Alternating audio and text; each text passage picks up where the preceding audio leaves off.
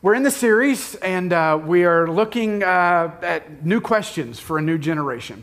And these questions are going to be fun, and they're going to probably challenge us. But before we can dive into the questions, I felt like we needed to have 1 week before we get there to talk about an important conversation. Because really what we have to do is we have to stop and talk about what's going to be the foundation.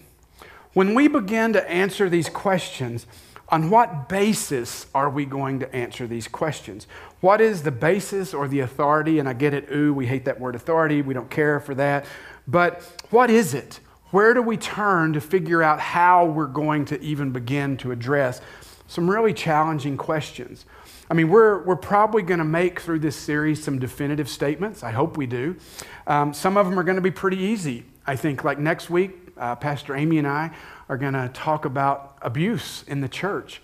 Anybody heard about some of the abuse that's taken place recently? You know, I think it's terrible because for years, Protestants, we saw what was going on in the Catholic Church and we thought, whoo, not us. And then it came to our house, didn't it? And we saw that we couldn't run from it either. And it wasn't just the sexual abuse, the pastors abusing their authority, the absolute evil that is. But then there was abuses of power and control and all these things. And it's very easy for us when we talk about those things. We will all look at that and we'll go, that's evil and it's wrong. If you don't believe that, don't raise your hand. We're just going to assume you do. But where do we base that on? Where do we get that idea? Where do we get to stand on that? Is it my opinion? I mean, after all, I am a pastor. You're welcome. I guess that carries weight, right? But does it carry more weight than your opinion? If you have an opinion about that, what are you basing that on? And all this is great as long as we agree. As long as we come to some level of agreement, then everything's fine. But what happens when we get to maybe an issue that we have to talk about where we disagree? Then whose opinion, whose belief carries more weight? And how do we know? How do we know where to go? Your opinion, my opinion? What happens when we don't see eye to eye? Is there somewhere we can look beyond us to guide us beyond your truth and my truth to help us find the truth? Now, I realize even making that statement, the truth, to believe that there is objective truth, kind of is a challenging statement for our world today. We don't like to have many lines drawn and say, this is the answer. And even as we say that, we have to acknowledge that even with objective truth, we see objective truth through subjective eyes. And that should inform kind of how we respond. But how do we know this truth? And what about those things that we hold dear that contradict that truth? What do we do with those things? And how do we not create barriers to faith, barriers so high that people can't even get around them to see what we believe or see Jesus? How do we hold to truth? And this is a big one. How do we hold to truth and not create an us versus them mentality? Because if there's one spirit that we see so prevalent in the world today, it's create an enemy. Create an enemy. And as long as we share a common enemy, then we're okay. And that's just garbage theology, isn't it? I mean, for a church that for decades seems to be known more for what we're against than what we're for, how did we get here? How did we get to this place? And so what I want us to do today is I want us to look at how do we respond to these things that might not line up with the things that we believe? What are these things, and what, more importantly, are the essentials? What are the things that we really should hold firmly to, and how do we respond when we're confronted with differences? It may be no shock to you, but since the time of Jesus, this has been a problem. This has been an issue. There's been discussion and even disagreement about even what are the essentials, what qualifies as an essential belief or idea. And now at the time of the New Testament, when you read through some of the letters of Paul and the letters of John and these things, you'll find that they didn't really mince words a lot. I mean, they'll call them like they see them, and they'll use this nice little word, heresy. And they'll call the people that teach these heresies, they'll call them false teachers. Now, that's not a word we use very much. In fact, this week I was talking with Amy, and she, as we were talking, she said she was talking to somebody in their 20s, and they said, heresy, what is that? You guys know what heresy is? If you had to define it, how would you define it? Sacrilegious. You said against. Liars. Okay. False doctrine, false teaching. Yeah. Do you guys see this word being used around us sometimes? Not usually. You guys aren't on Twitter then. I am on Twitter, unfortunately. I don't advise it necessarily. There are some good thinkers out there that I like to follow, but the algorithms, the way they work, they'll throw things in my feed, and I just kind of have to go, how did you get here? And stop showing me this. It is a word that is used some today, but usually what we see, it's used in a very defaming and demeaning way, and it's used really to shut down critics. And so, if somebody says something I don't like, we go, heretic. And what do we use that for? It just means I'm done with this conversation. It ceases to be a dialogue anymore. But let's define this first. Heresy, it's derived from the Greek word heteros, which simply means other. Other. Throughout church history, it did kind of become to mean more than that, which it meant that which is not orthodox. And of course, orthodox would be defined as those beliefs or practices that have been held throughout church history.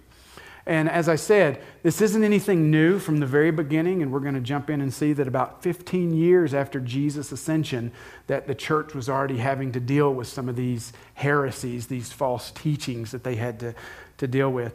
But throughout church history, typically what would happen is there would be a belief that would rise up. It would be against the orthodox belief. And the religious leaders, Christians, would get together and they would say, okay, what do we believe about this? And that's really how a lot of our creeds came to us. They were in response to false teachings that were rising in the church, and so they'd get together and they'd produce the Nicene Creed or the Apostles' Creed or those things. And if you look at those creeds, it's possible that as you read them, you go, wow, there's some things that are missing in there. Like the Apostles' Creed, it kind of says, and we believe in Jesus, was born of a virgin and died and rose again. It's like, where'd the 30 years go? About his life, it's not there. There wasn't a controversy about his life. It didn't need to make it. And so that's kind of what we see throughout history. So you have this heresy and orthodoxy as different sides of the same coin. New Testament scholar Scott McKnight actually wrote an article on what is heresy and what is a heretic. And he talks about how this word is used today. And the first way he says this word is used is he says it's anyone who doesn't believe something that we might think important. Does anybody have a problem with that? It's kind of a broad category. I mean, all right, let's just put this to the test. Best French fries. Go. Who's got the best French fries? Okay, here are a lot of McDonald's. Anything other than McDonald's? Oh, you heretic. Don't even say that. Burger King. Do they even sell fries? Come on. See what happens here? I think French fry preparation and cut is important. And so I can call anybody that disagrees with me a heretic. There's a problem there, right? This is a very dangerous use of the word. And we do see this a lot. A lot specifically with the second way we see it used. It's when someone thinks a person is skirting with danger on a central theological issue. So it may be how you view atonement or the cross. Again, if you're on Twitter, man, you want to get some of these people really riled up, then you start saying things like, well, the cross did more than satisfy an angry God, that it brought us the victory over sin, death, and the grave. And you'll just get all this pushback because there's a segment of theologians that think the cross did one thing: penal substitutionary atonement, and that is it. The angry God had to be satisfied. I mean, I'm very much a caricature of this position, and I apologize, but the angry God had to be satisfied, and if you believe anything beyond that, you're a heretic. Because they would say, well, you're skirting with a central theological concept. So whether it's atonement, or whether it's your view of hell, or final judgment, or end times, or all these things, we'll start classifying these people and their beliefs as heresies and heretics. But it's also not a good reason to throw that word around. Again, this area is where there can actually be some good debate. some good discussion, because they're not primary issues, they're secondary, and that's okay. We can hold to some secondary issues on some things. The third, and what McKnight says is the proper use of the word, is when someone whose teachings or beliefs undercut the very basis for Christian existence. That's not a bad definition, is it? So if we had to say, well, what is it, or who is it, that you could mess with that could undercut the very basis for our Christian existence? What qualifies in that category? Politicians. An atheist, maybe. But even their beliefs, what are their beliefs that they're undercutting? Really what they're undercutting, it's not just that they believe in no God, they're undercutting Jesus. What is the very basis for Christian existence? Wouldn't we have to say that is Jesus? Because if Jesus didn't live, wasn't born, lived, died, rose again, and really we need all those things for this to matter, if that didn't happen, we wouldn't be here, would we? We'd be Jewish maybe, or we'd be Muslim, or whatever else. We would be something other than Christian, because everything we believe rises and falls on what we do with Jesus Christ. And so really, when we settle on this kind of an idea or definition, we see it gets very narrow, doesn't it? What we might classify as heresy. Now, if you look back at the first century church, you're going to see that, yep, they even lived by this definition, because they were dealing with heresy, they were dealing with false teachings, they were dealing with people that were messing with Jesus in different ways. And so what I want us to do is let's kind of look and see if we can come up with a simple way to take what they learned and apply it for us as we look in the coming weeks to answer some very difficult questions. Now, I will tell you one interesting side note is that in the early days of Christianity, Christianity wasn't seen as a new faith, a new religion. It was actually seen as a subset of the Jewish faith, a heretical set of the Jewish faith. In fact, if you look from a Jewish perspective, what you would see happening was you would see these people going around perverting Judaism, telling some non-orthodox view of Judaism and trying to convert people to that. And so you'd see them as heretics, and this is heresy. And so we can kind of understand, I want to stop these people from tempting these good Jews from becoming heretics. And I mean, it's exactly why the Apostle Paul was so rabid in his defense of Judaism early in his life. That's why he would rip people out of their homes as they were studying and talking about Christianity, because he didn't want them doing that. He was trying to preserve the Jewish faith, if it was. And he'd throw them in jail, and he'd call them heretics for their beliefs in Jesus as God and as the Messiah. I mean, even when we look at Jesus, he was called a blasphemer, but I think according to that definition of heresy, if we switched it to heresy for Judaism, wouldn't that be Jesus? He was a heretic as well. But when you begin to look at the church and what was happening throughout the early church especially, like I said, we only get to about 15 years of the church in existence before they really start having a problem. And when you get to the book of Acts, you see this problem coming out, and you see that the leaders were getting together and they met. It's known as the Jerusalem Council. It's about 48 AD, we think. There's this controversy brewing. And the question was just simply this: what is required of believers? If you say you're going to follow Jesus, what is going to be required for you to do that? You see, because it did really start out as primarily a Jewish faith. And so all the people that were coming to Christ weren't non-Jews. They were Jews, and so that meant they were coming with an understanding of the Torah and the law and dietary restrictions and all these things. And so this group of people said, you know what? You don't just get to come to Jesus. Grace is great, but before you get there, you need to become a Jew. And so what that means is you need to follow the same laws and traditions that we do. You need to follow the same diet that we do. You need to have the same circumcision that we do, which becomes a real problem for a Gentile guy who didn't practice circumcision. But you want it? That's what it's going to require. They were creating barriers. And Paul had been traveling around. He'd been telling Gentiles about Jesus, and he saw something. He saw these people transformed. He saw the Holy Spirit come upon them and empowering them.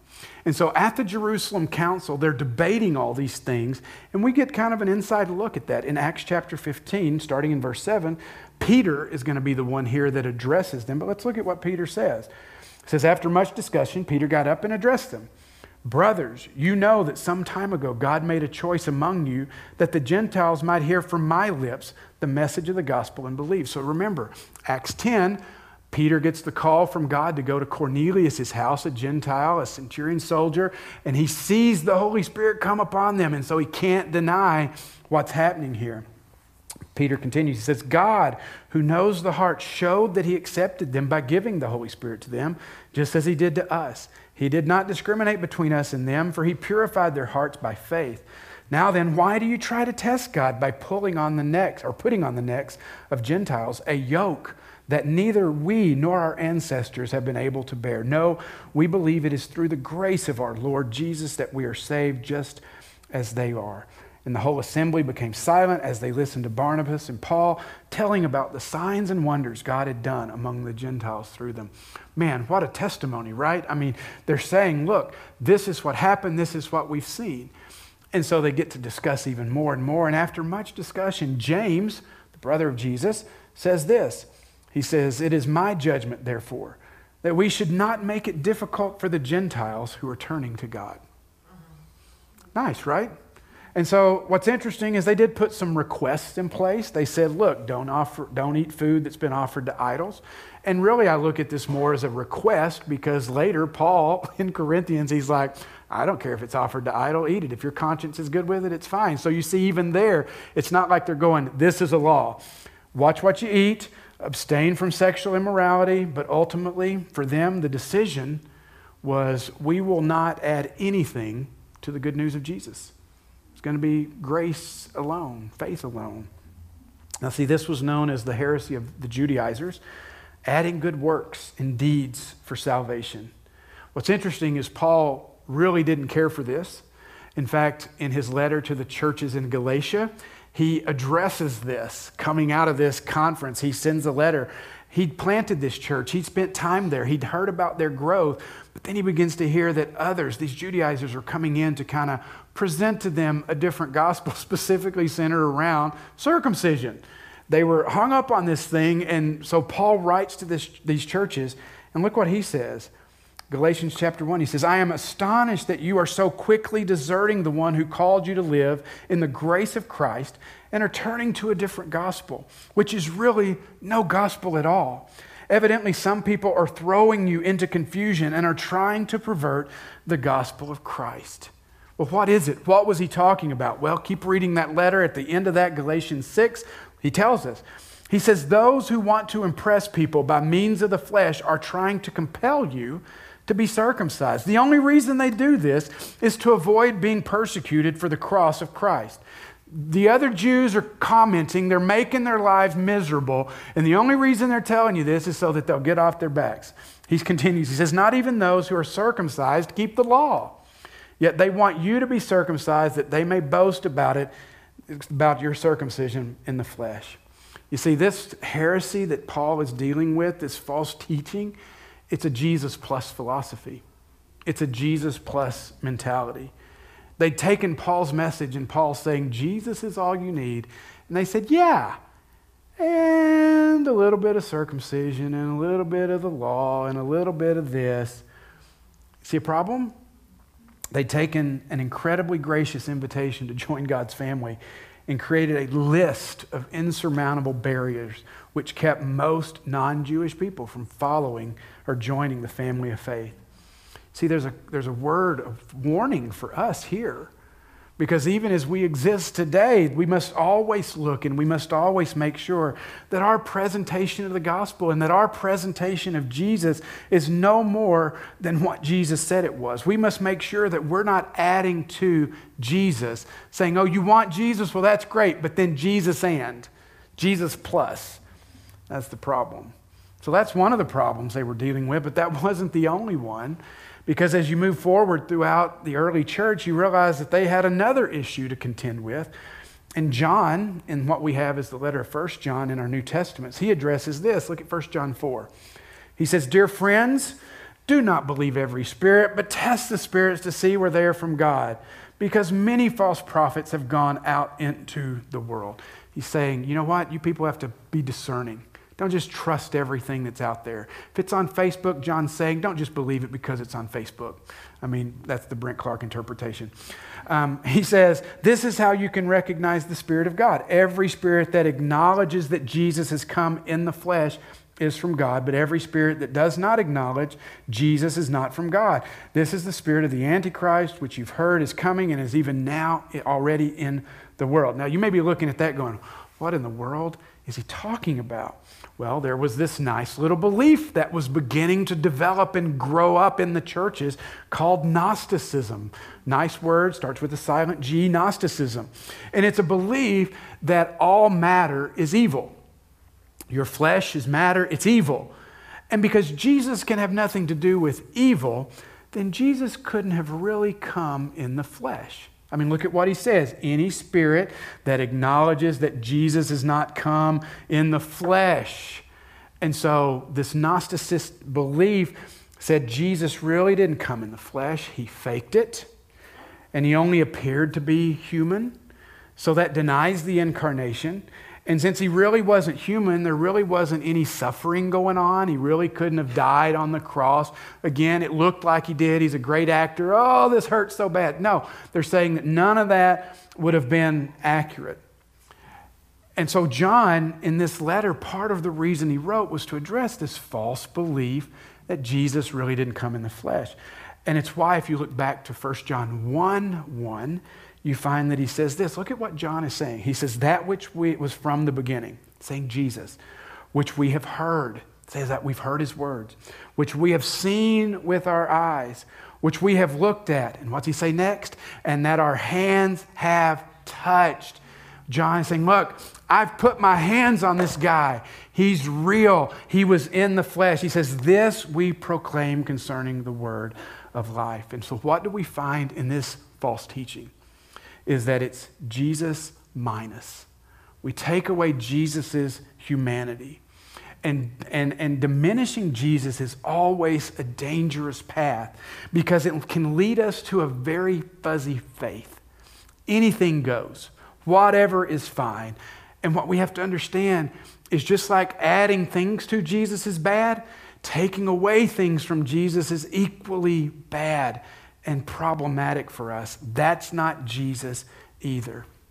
Now, there were other controversies in the early church and throughout church history. There was one called the Arian controversy, and that was the belief that Jesus wasn't God, but he was God's first and greatest creation. You know, there was another one, and I'm simplifying these, I hope you understand that. There was another one that Pelagianism, which denies the very idea that a sin nature exists in humanity. And so it calls into question our need for a Savior. And so again, that one's diminishing from Jesus. Now you may be thinking, Brent, thanks for the history lesson. This isn't really like you. What are you doing? Why would we spend time even looking at these? Because knowing what we believe is important. Knowing the foundation is critical, and understanding what is and isn't essential actually matters. You see, last year I ran across an article in Christianity Today, and it had the headline, "The Top 5 Heresies Among American Evangelicals." Now that's a headline that just grabs you, doesn't it? What are they? Well, they'd done a study. Lifeway Research was in there, and they do good studies. I mean, they're not discounted in different ministries. And here's the things that they find. Here's the top 5. 56%, number one, 56% said they didn't believe Jesus is the only way to God. They thought there were multiple paths. Now remember, this isn't your average, everyday American person. They came to Ashworth one Sunday and started asking questions because we fall in that camp of American evangelicals, whether you want to or not. It's there. So these are people like us.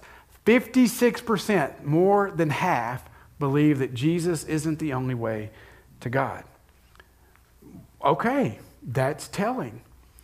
It leads me to question and say, well, then what do you do with Jesus' statement where he says, I am the way, the truth, and the life. No man comes to the Father but through me. It's a challenge, right? Knowing what we believe is important. 73% agreed with the statement that Jesus is the first and greatest being created by God. There's that nice little Arian controversy there. I think the Apostle John would take issue with that. When John 1:1, when he said, in the beginning was the Word, and the Word was with God, and the Word was God. He was with God in the beginning. Through him all things were made. Nothing, without him, nothing has been made that has been made. I mean, there's some differences there, right? The study continued. 43% believe Jesus is not God. We're getting dangerously close to half there. 60% agreed with the statement the Holy Spirit is a force, but is not a personal being. 60%. Thank you, Star Wars, for that theology. And then 57% agreed with the statement, everyone sins a little, but most people are just good by nature. Again, we're Pelagianism. We're getting rid of that need for a Savior because you're good by yourself. You don't need a Savior. Now, why do I tell you this? I don't tell you this to scare you. I certainly don't tell you this to go out and become the heresy police and start spouting heretic, heretic across all social media platforms. In fact, I hope that we seldom use that word to describe someone. But I think it's important for us to realize that there are things that matter. There are essentials. There is a foundation that we say is critical to understanding our faith. And it begins and ends with Jesus. And it comes around to who we know God to be, who is the Holy Spirit, where does the Bible fit in, is the Bible our authority or not, and our need for a Savior. Now notice, that list isn't 27 pages long.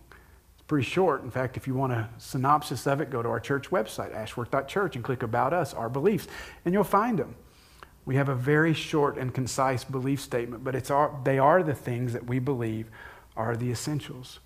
We believe there is one God, the Creator, who exists in three persons, Father, Son, and Holy Spirit, who revealed himself in the person of Jesus Christ, the promised one, the Messiah, who was born of a virgin, who lived and who was killed on a Roman cross and raised from the dead.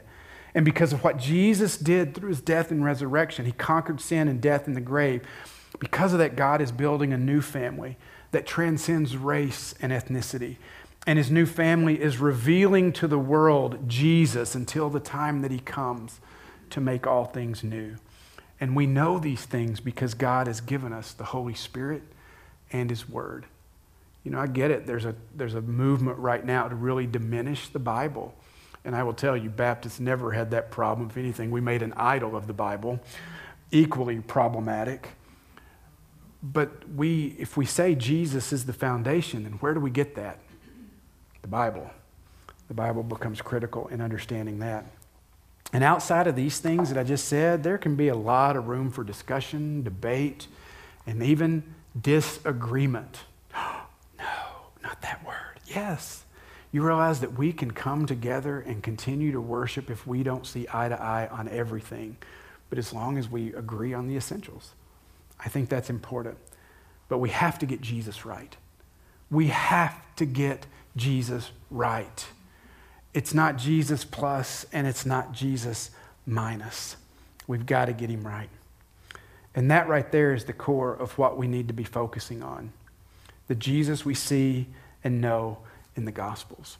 You see, I think the greatest heresy that we're tempted with is to try to dismantle Jesus, to take away from what we see, the words that he spoke, to make him something other than he is, to maybe make him vindictive or unloving or uncompassionate, to make him less than human or less than God, or distorting the gospel, the good news, to build up these walls of orthodoxy so high that no one can ever even get over them. In fact, you know what Jesus did? Jesus didn't come to build the walls. He came to tear the walls down. That's what we should be doing, looking for ways to remove the barriers as best we can so people have a clear view of Jesus. And what's that look like in our lives? It looks like being good neighbors. It looks like caring for the poor. It must talk about the love and the grace of God while holding fast to the truth of the essentials of our faith. Here's a visual way to look at it. We did this many years ago, but I think it's still good. You have the cross. That's not everything, but that's most of it. That represents Jesus, represents our faith, and we know that that's only a piece of it, but that's enough of what it is. It's the representation of our faith, salvation in Jesus. And we see the world around us and the people who might be searching, and we tell them, you know what? You want to become to Jesus, you want to come and be a part of what he is, then you need to believe certain things, even certain things beyond the essentials. And so we add that. We say, believe these things, and you have to add that, certain things about the Bible. And so we put up that barrier, and that begins to come into play. Today, man, we hear this a lot. If you want to follow Jesus, then you need to belong to a certain political party, because Jesus would only vote one way. And so if you want to follow Jesus, you got to be that way. You also hear things like this. You got to do certain things. You need to pray so much. You need to read the Bible so much. You need to attend church so much. That's part of this as well. And not only that, but you know what? Keep a smile on your face. No matter what's going on in your life, hide it, because Jesus fixes all the problems and everything is hunky-dory after that. So hide everything. We don't want you to be real. Just act like everything's fine. Because we all know that when we come to Jesus, he does take all of our problems away and we get prosperity. And that'll be all we experience, right? There's your nice heresy for today. And then what little of Jesus we might see at the top, we go, but you know, there are some things Jesus said I really don't like. It challenges me. I don't care. I don't like to be challenged. So you know what? I think I'm just going to erase that. Let's just, get rid of that. And by the end, what do you see? See Jesus? Nope. We've so distorted. We've so covered it up. We've so erased whatever we found offensive or whatever. And we've replaced it with our own desires, our own preferences, our own agenda that outsiders must abide by in order to be one of us. Is that what Jesus is about? You see, I think when you look at the history of Christianity, it's not a fun history, because even as Christian missionaries went into the world, they basically brought a culture with them. We're going to talk about that in a couple weeks, which is why you'll go to a third world country and you'll see people wearing suits and ties and not the beautiful garments of their land, because they were told to follow Jesus. You even have to dress a certain way. But all people really need to see and understand in the beginning is Jesus Christ. Jesus Christ and him crucified. In fact, that was the Apostle Paul's philosophy and when he wrote to the Corinthian church. And he said these words. He says, when I came to you, I did not come with eloquence or human wisdom as I proclaimed to you the testimony about God. For I resolved to know nothing while I was with you except Jesus Christ and him crucified. I came to you in weakness and with great fear and trembling. My message and my preaching were not with wise or persuasive words, but with a demonstration of the Spirit's power, so that your faith might not rest on human wisdom, but on God's power. If the Apostle Paul thought Jesus was enough, why don't we? It's a challenge, isn't it? In a culture that keeps telling us to erect walls and to, really protect ourselves, Jesus is saying, look, I'm big enough. I can handle this. Yeah, know what you believe. Don't let anybody add or take away, but stand firm on Jesus. As I wrap up, I just want you to notice one more important thing about Jesus, and we really haven't said this today. Jesus was way more concerned about our hypocrisy than he was our heresy. Go look, read the Gospels. Look at the number of times he did not say the word heresy and the number of times he did say the word hypocrite. I read this week, somebody said a failure in practice is just as bad as a failure in theology. You see, we often think that false teaching or heresy might only apply to our ideas in theology, but it's equally important what we do in practice. I ran across a quote this week from Ignatius of Antioch. He was considered to be one of the three most important apostolic fathers after Jesus, his life. He wrote in 110 AD. He wrote these letters as he was on his way to be martyred for his faith. And he said, look out for those who hold heretical opinions. And I love what he says the heretical opinions are. Heretical opinions about the grace of Jesus. They have no concern for love, none for the widow, none for the orphan, and none for the oppressed. Hold on. Where's the Holy Spirit? Where's the Trinity? Where's baptism? Where's all these other things that we may say are heresy? And he's like, well, in my opinion, look out for the real heresies. Those that aren't embracing the grace of Jesus and then aren't living it out. You know what's really sad and tragic about the church, though? Throughout history, how we have handled heresy. Anybody study enough church history to know? We love to burn people at the stake. Even during the Reformation. I mean, you would think like Luther and Calvin and Zwingli and these guys, they're like, yeah, they're blazing the path forward. Reformation, yeah.